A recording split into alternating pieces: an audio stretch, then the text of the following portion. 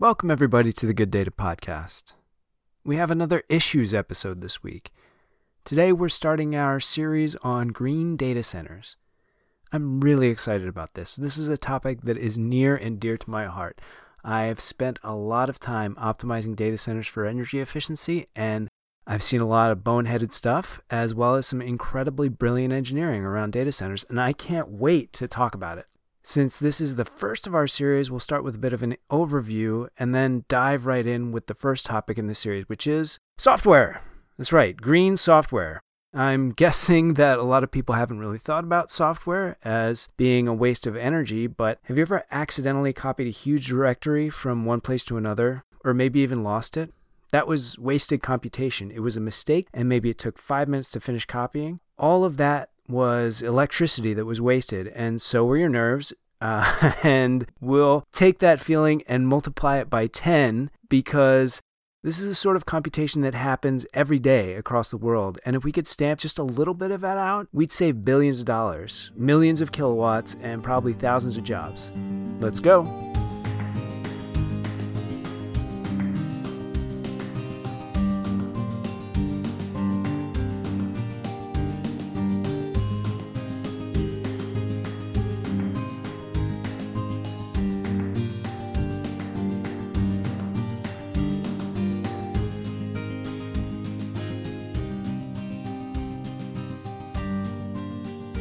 The first thing I want to say is that there is no green data center. There's no such thing as a green data center. Right. Though they are building some zero impact data centers in Europe, and primarily the Netherlands and Denmark and Sweden and whatnot, where they have a lot of decades now been focused on delivering renewable energy. But, here in the U.S., we have not had anywhere near as large of a focus and not provided the types of incentives that they have. A data center is not a farm, but what we're talking about is minimizing the pollution and environmental impact while maximizing the energy and water efficiency. There are a lot of choices out there for ways to make all this happen. We've seen pumped refrigerant, we've seen outside air, we've seen immersion cooling. If you notice, all of those are cooling related. It's because cooling is really the single biggest driver for data center efficiency from the standpoint of data center operators. But I want to take a step back for a moment. What is the most important piece of the stack for driving overall efficiency? Well, my interest in this got sparked around 2008 when I read a study by what was then Emerson Network Power, now Vertiv, called Energy Logic: Calculating and Prioritizing Your Data Center IT Efficiency Actions. Here's a quick excerpt. While data center energy consumption justifiably gets attention in the industry, the gains in output and efficiency deserve a similar level of consideration. To put this in perspective, if the compute output in 2007 had stayed at the same level as 2002, data center energy consumption in 2007 would have been less than 1/8 of the 2002 level. This increase in compute output directly contributes to business and personal productivity and economic output, reduces travel and other non-value-added activities, enables real-time information for better decision-making, and supports the globalization of the economy. Some of you have probably heard of this paper, but I think it's actually pretty obscure. But the base idea was that there's this cascade effect. So you run some computation that takes place on a slab of silicon, the processor, but the processor gets the power from its power supply. So if you have an inefficient power supply, you aren't getting the compute per watt that you want. But that power supply has to be backed up by a UPS, and now you're using both the baseline processor power and the extra power for the inefficient power supply, and then you have to cool off all that equipment. So there's this cascade of one inefficiency causing a much greater problem if you go all the way up the chain. Now, a lot of manufacturers realized this, and they moved to much more efficient power supplies and really started to do a good job at improving that efficiency. When the paper was originally written, it said that it was 2.8 watts to every watt of computation. But now I think that's improved a lot. Maybe it's closer to 2.3 or 2.2. And what hasn't necessarily kept pace is that I see a lot of legacy hardware out there. There are old computers chugging away, even though 20 of them could be replaced by a single virtual server or moved into the cloud or put into some other high-performance environment and use a 20th of the cost. Processors improve on their energy efficiency somewhere in the order of Moore's Law, or at least they used to, every 18 months or so. So if you get new chips, you'll get more computation out of them, although that seems to be decreasing every year. But let's take another step back. Let's say you've made all your hardware super efficient, your servers are completely up to date, your power supplies are rock solid. What about the software? Wasted computation like 20 times replicated backups or over-provisioned virtual servers or poorly coded workflows. These are things that literally burn through your energy bill and generate zero revenue. This comes down to management. It comes down to systems, oversight, responsibility, all the things that are hard to do. So how do you fix it? How do you incentivize your IT department not to back up the backups of your backups, not to leave a server running that has not performed a single function in 10 years, not to run a bubble sort when they could traverse a semantic tree, do it in 1/1,000,000th of the time? Okay, so the last example would probably never happen, but you understand that every improvement in software performance actually has this huge cascade effect, saving on processor cost, electrical distribution, cooling, everything. There are programmers out there doing yeoman's work finding the absolute fastest algorithms for a given purpose. These people are brilliant, but there's room for that type of performance alignment, not just at the high-performance computing world, but also in your regular old business, in your server closets, everywhere. So I want to go through the 5 main software issues that waste the most electricity. I've touched on some of them, but I want to get into a little bit more depth. First one is zombie servers. Second one is over-provisioned servers. Third one is unneeded server segmentation. The fourth one is shitty code. The fifth one is a misalignment of incentives that causes all this.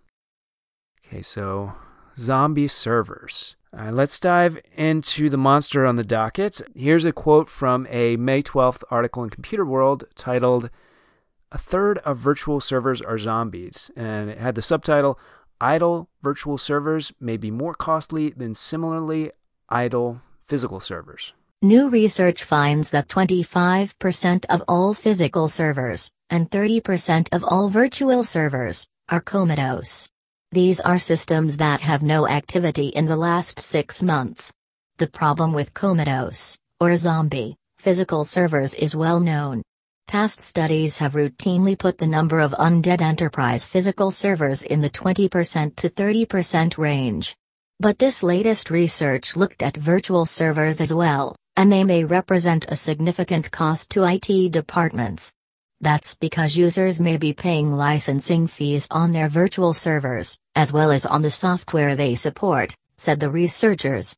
Comatose servers, both virtual and physical, may also represent an unappreciated security risk because they aren't patched and maintained, according to the research paper by Jonathan Koomey, a research fellow at Stanford University, and John Taylor, a partner at the Anthesis Group, a consulting firm. So I found that really interesting. The idea that virtual servers and physical servers are both causing this over allocation of compute resources. And if you think about it in a virtual setting, that's an easy enough thing to notice. You have dashboards and things that actually show how much a given virtual server has used. Hopefully you have a high quality hypervisor, probably, whatever it is, Hyper-V. Then you should know that you have these servers, but a lot of people don't do anything about it. A lot of companies don't really pay attention to that. They've spun up a development server, or they've spun up a server that they thought would do more work and it isn't, and they never spin them down. And I hadn't thought about the idea that that's a security risk too, that it's a possible threat vector, that if somebody just spun up a server randomly and didn't really care about it, then they're not going to take ownership of it, and it is likely to allow some kind of malicious software in.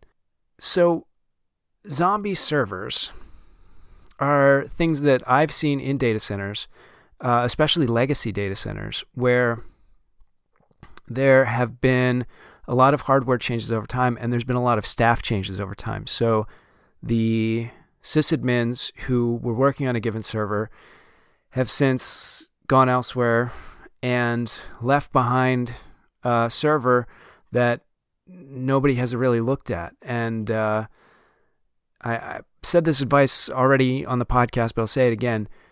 It's worth looking into Active Directory and trying to find the system admins for a lot of these servers. They should all be covered in Active Directory if you have a unified login for everything. You can go in there, or whatever other unified login service you're using. You can go in and find the sysadmins, email them, and say, hey, are you actually using this server? And what I've seen is that if they don't respond in X number of months, you literally unplug their network port for a little while and see if they say anything. And if they don't say anything after a month, then that server's gone. And the great thing about that is it is literally wasting you money. It's wasting you warranties, licenses. It's wasting you energy. It's not just a green issue. It's definitely a money issue. Now, most of these are really, anything that we're talking about is a money issue too. Now, the one caveat to this is that, of course, you still need to have servers that are ready to go for elasticity and overflow, and there's definitely a reason to have excess capacity. That makes sense. There's nothing wrong with that. But we're talking about above and beyond that. We're talking about services and servers that actually are not being used, that will not be used. That's what a zombie server is. It's not over provisioning. That's our next topic. So let's go to that. Okay, so it's also a huge problem. Let's say, just for fun, that someone set up a server for the simple task of like sending out a single informational email like once every second forever. That server has to keep running. It's doing important work, but the workload itself is minuscule. You could run an app on a Raspberry Pi, like the size of a stick of chewing gum, that would do that. So here's an excerpt from an article by Nick Martin over at TechTarget called "Over-Provisioning VMs May Be Safe, but It Isn't Sound." Appropriately sizing virtual machines can be a difficult process with many unknowns. Allocating too few resources can starve a VM and lead to poor performance. Administrators wary of this potential problem may take the safer approach and allocate more resources than a VM needs. However, this over-provisioning wastes resources that other VMs could use. According to Andrew Hillier, the CTO and co-founder of SRBA, we like to use an analogy to a game of Tetris. Workloads come in different shapes and sizes, and when you add them together, it starts to jumble up to the point where servers look like they're full. But, when you play Tetris more cleverly and move those blocks around, you can defrag capacity and get a lot more out of it. Sometimes people are doing all the right things with the tools they have at their disposal, but they can't fight this because they don't have anything that can help them play Tetris better. So, one way to think about this is that over-provisioning can happen in physical servers too. You could buy the latest 12-core Xeon processor that would just send out one email every minute. It's definitely something that happens and has happened and will happen because people want to cover their ass. And that really is a problem. It's a misalignment. It's a waste. It's a huge waste in certain circumstances. And some new technologies can actually kind of exacerbate these issues, like containers, for instance. Because they can spin up and spin down so quickly, they can suddenly create this huge amount of compute out of nowhere, where the bottleneck would actually happen slower if it was a normal virtualized server spinning up. So suddenly you've got these containers pop that happen very quickly, and so you have to scale to that high level. So it's great for performance. It's wonderful. Containers are wonderful for being able to get that elasticity, but that means that you have to have so much additional compute for that kind of stuff. So you are almost stuck with over-provisioning. There are ways to handle that, and it's almost like an opposite problem. Like cloud, for instance, you don't want to allow too much compute to be allocated because then you're paying out the nose. So there's some sort of fine line between performance and reliability and not over provisioning and wasting money and electricity. And I do like to think about this in green terms. Every extra compute cycle, every second, every minute is taking up not only that compute energy, but also the cooling energy and the UPS energy. And when there's a outage, it's taking up the diesel fuel for the generators. There are 100 different ways in which reducing software complexity, making software better, is actually reducing the total energy footprint of your entire data center. It's really something to think about in those terms. That software isn't benign. It is the engine of all this. And not only should software be secure and stable and efficient, but it should be green too.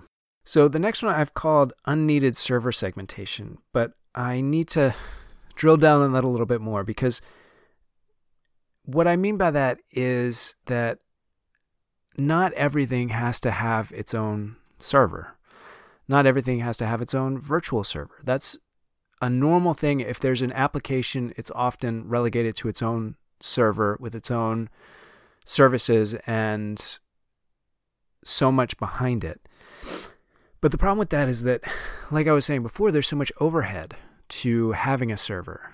That a server has to have an operating system. It has to have a database behind it. So it might have object storage, block storage. It might have all these pieces that make it up. So there are ways around this, but some of those create stability problems. You often don't want to have multiple applications on the same server because they could crash the server. It makes sense. I totally get that. That's why we have virtual servers, and that's why we sometimes really under-provision those virtual servers. But you could provision a server that actually just had a lightweight operating system on it. You don't have to provision a Windows server every time. It can actually really save a lot of extra compute if the server itself is incredibly low. I mean, maybe it's one core on the virtual server. Maybe you can make do with a lot less with a lighter weight framework. Now, another thing that I want to introduce here is the idea of serverless compute, which is a frustrating term, but I really like the idea because it incentivizes what we're talking about. It incentivizes well-written code that will run only when it needs to be run in an environment where compute resources are shared and allocation is based on a need that is managed by the cloud provider. There are a number of different serverless architectures. I'm going to talk about Lambda for a second, which is the AWS product. The crazy thing about Lambda is that you can just take some code, let's say some Python code, and put it into the Lambda framework, and then you'll just have a call that says, all right, run that code.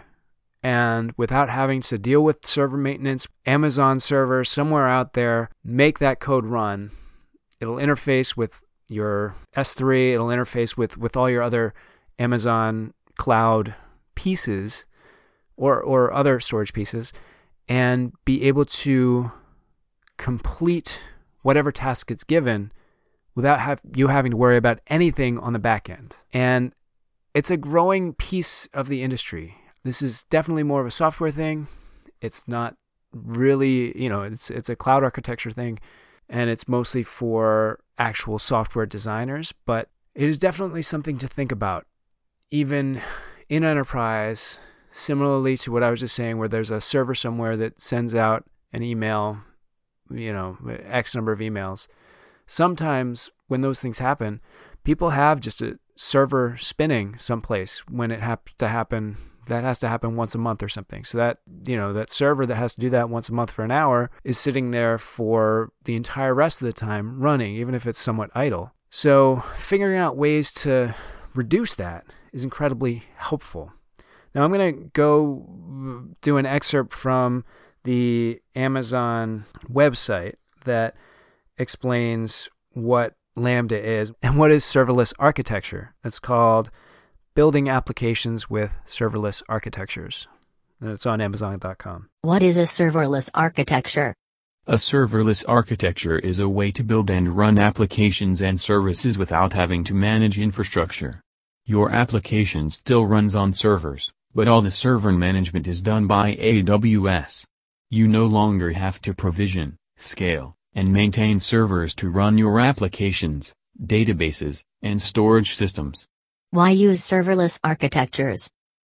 By using a serverless architecture, your developers can focus on their core product instead of worrying about managing and operating servers or runtimes, either in the cloud or on-premises.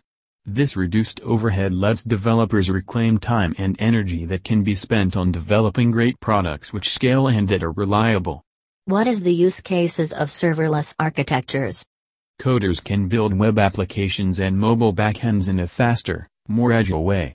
They can serverless architectural patterns that reduce the operational complexity of running and managing applications.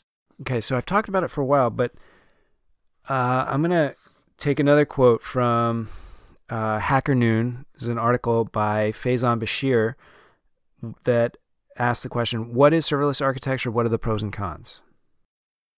The cost model of serverless is execution-based. You're charged for the number of executions. You're allotted a certain number of seconds of use that varies with the amount of memory you require. Likewise, the price per millisecond varies with the amount of memory you require. Obviously, shorter running functions are more adaptable to this model with a peak execution time of 300 seconds for most cloud vendors. So, I've been thinking about Lambda a lot, in terms of a green technology. I don't know how much compute architecture is back there spinning disks that are actually not operating and how much that's just throwing energy up into the clouds, even more than it would be on your own data center. So I don't know if there's a green technology. It actually would take a huge amount of investigation that probably Amazon wouldn't want to provide in order to figure that out. But the nice idea of it, that you're using shared resources that, limit the idle because you're not doing anything that's idle. Other people can use the resources while you are idle. And you're maximizing your available resources. So if you need to run something, you'll just spin up you'll spin up instantly. You don't have to really do anything. There are a lot of limits to it, though. Serverless is very complicated to implement. There's security issues, there are safety issues, there is stability issues. You're only allowed to have so many instances running at the same time. You're only allowed to run a single instance for a such and such time. So there are possibilities that basically if you screw up your code execution, you're going to do a denial of service on yourself. You're going to use up all the compute resources that you have so that your program will just crap out because it didn't have enough compute resources available. So a lot of issues, but I'm very excited about it because the thing that it does really well is that it incentivizes right-sized code. Instead of incentivizing, huge operating systems in the background, it incentivizes the idea that you are charged for compute millisecond. So it incentivizes you to use as few milliseconds as possible, and time and computation pretty much equals energy. So by reducing those milliseconds, you're reducing your energy. We have to take a break. We'll be back in just a second. Today's episode is brought to you by Greenlane Design. Greenlane is a full-stack design, bid, build company focusing on data centers. They've developed projects from BOD to finished turnkey build for many different types of companies, including colocation, high density, and enterprise. If you would like to get a free assessment, go to greenlanedesign.com, click on contact, and mention the podcast.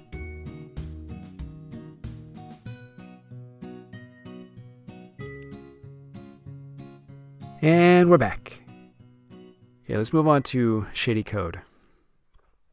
And I hate to call code shitty because it's really hard to be a programmer. I did it for a while. It's hard.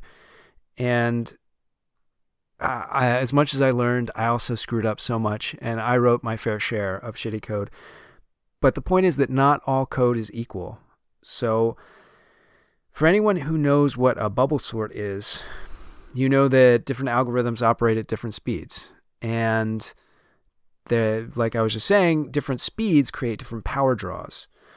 And in computer science, we use this thing called big O notation, which is just this way of saying, how long is this going to take if we do it 10 million times, 20 million times? If we just keep doing this over and over again, certain things, if you do it once, it'll happen quickly. But if you do it 10 million times, it'll take forever. And certain things, you do it once, it'll happen quickly. And if you do it 10 million times, it'll also happen quickly. So the analogy I like to use of this is with a deck of cards. Let's say you're trying to find the ace of spades. So if you're trying to find the ace of spades in a shuffled deck, you basically have to go through all the cards in the shuffled deck to find that ace of spades. But let's say somebody has a non-shuffled deck. Well, then you find the ace of spades in an instant. So even if it was the 10, you could flip to where the 10 should be in a non-shuffled deck, and you'll find the card very quickly. So that is an algorithm. That's a way of thinking about efficient code and quickly producing algorithms that actually make a real difference. Instead of having to, every time you're finding the card, sift through the entire deck, you can go right to it. So it's at the heart of computer science, is this idea of efficient code, big O notation, writing quick code, optimization. But it's not really talked about to server admins too much. But the fact is that it really should go all the way up and down the IT stack. That sometimes newer code is the most optimized code. The program has been improved, made quicker, faster, but a lot of times there's a lot of bloat that's added to computers too, and software. And you think of, I hate to use this example because I have no problem with Apple, but iTunes. iTunes, when it first came out, was lightning fast because there was nothing to it. There was no extra stuff. It just worked because all it did was play music. But now there's like 30 different pieces to iTunes, and it takes a long time, much longer to load. And really all it's still doing is playing music and files. It's not too much different, but now there's all this bloat to it. And so I want to say that new software is optimized, but that's not really the case. It should be. Software developers should be incentivized to make optimized software, but they're not.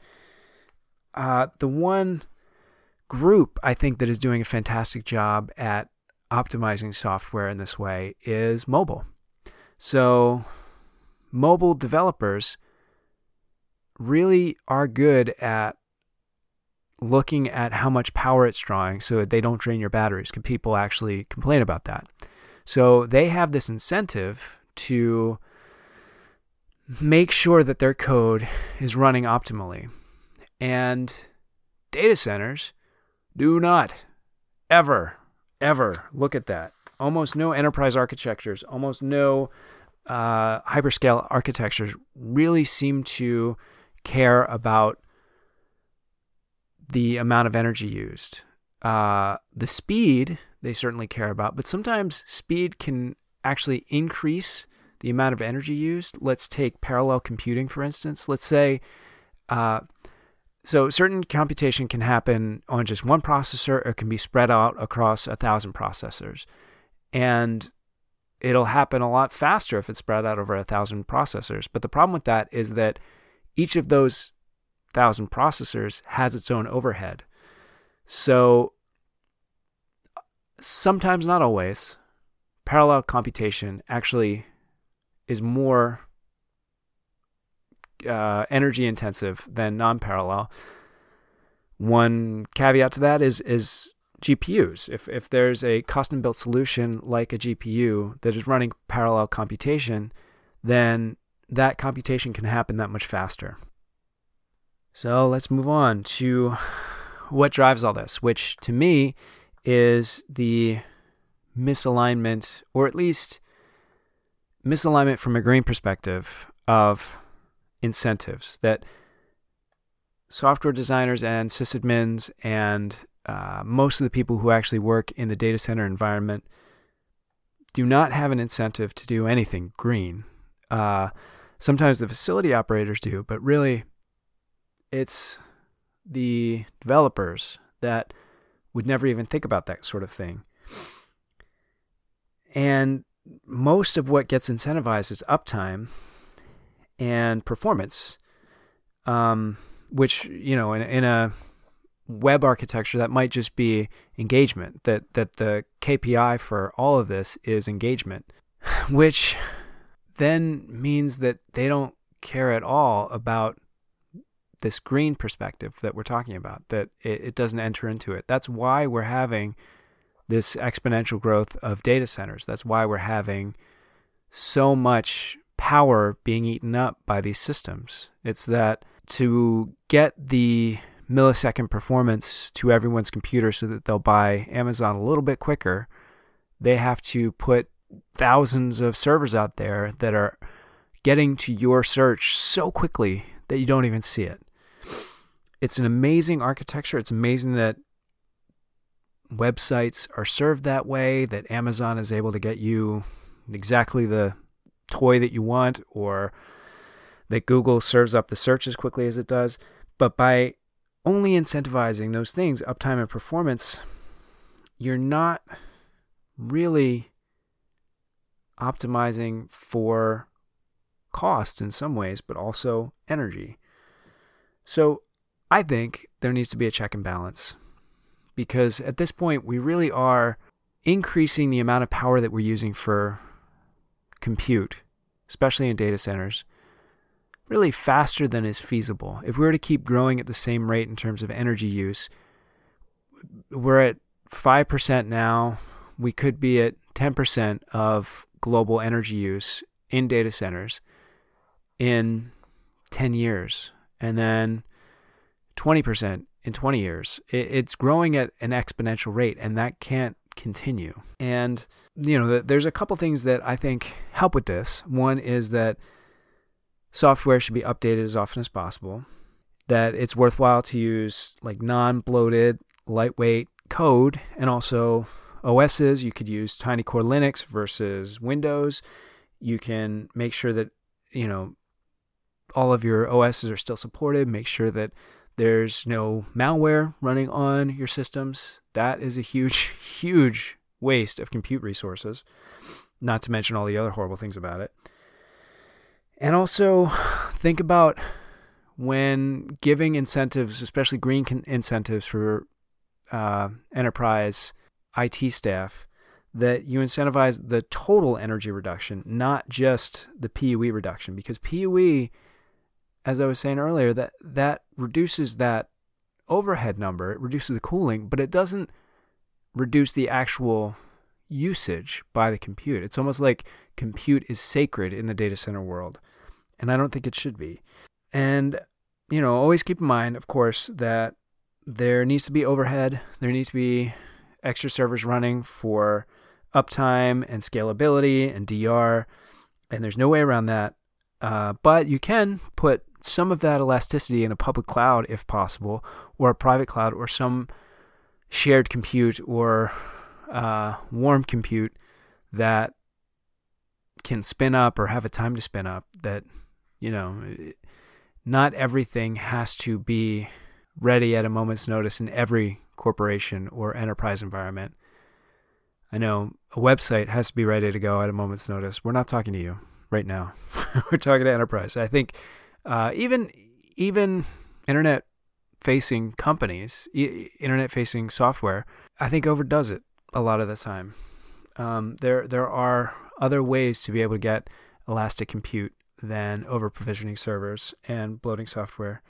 And all this comes down to business intelligence and management and cost comparison software and dashboards and things that actually get, well, I'm not a huge fan of dashboards, but things that actually get to the heart of what compute is actually being used, what can be measured. It's very possible to see the ages of equipment, see the cost of warranties, see the cost of licenses, look at the ages of the software, see if there's zombie servers that are not running. This is all stuff that can be done if IT put more of an emphasis on it. But it's a difficult thing, and it's not generally what is done right now in a lot of companies. It's getting better, and I just want to see it done more. So, just realize that I just wanted to bend your thinking on this. I have never heard an application engineer talk about green code personally. I've read articles on it, but, it just doesn't seem to be in the zeitgeist. So, keeping track of hardware age, cloud provisioning, software optimization, they can save money and they can improve resilience, and you can do it. Well, that's our show. I'd like to thank Green Lane Design for sponsoring this episode. Please go to their website, ask for an evaluation, and mention the podcast. Also, please make sure that you follow us on Twitter. Our Twitter handle is data_good. You can find me on LinkedIn. Just search for my name. And we'll talk to you next time on the podcast.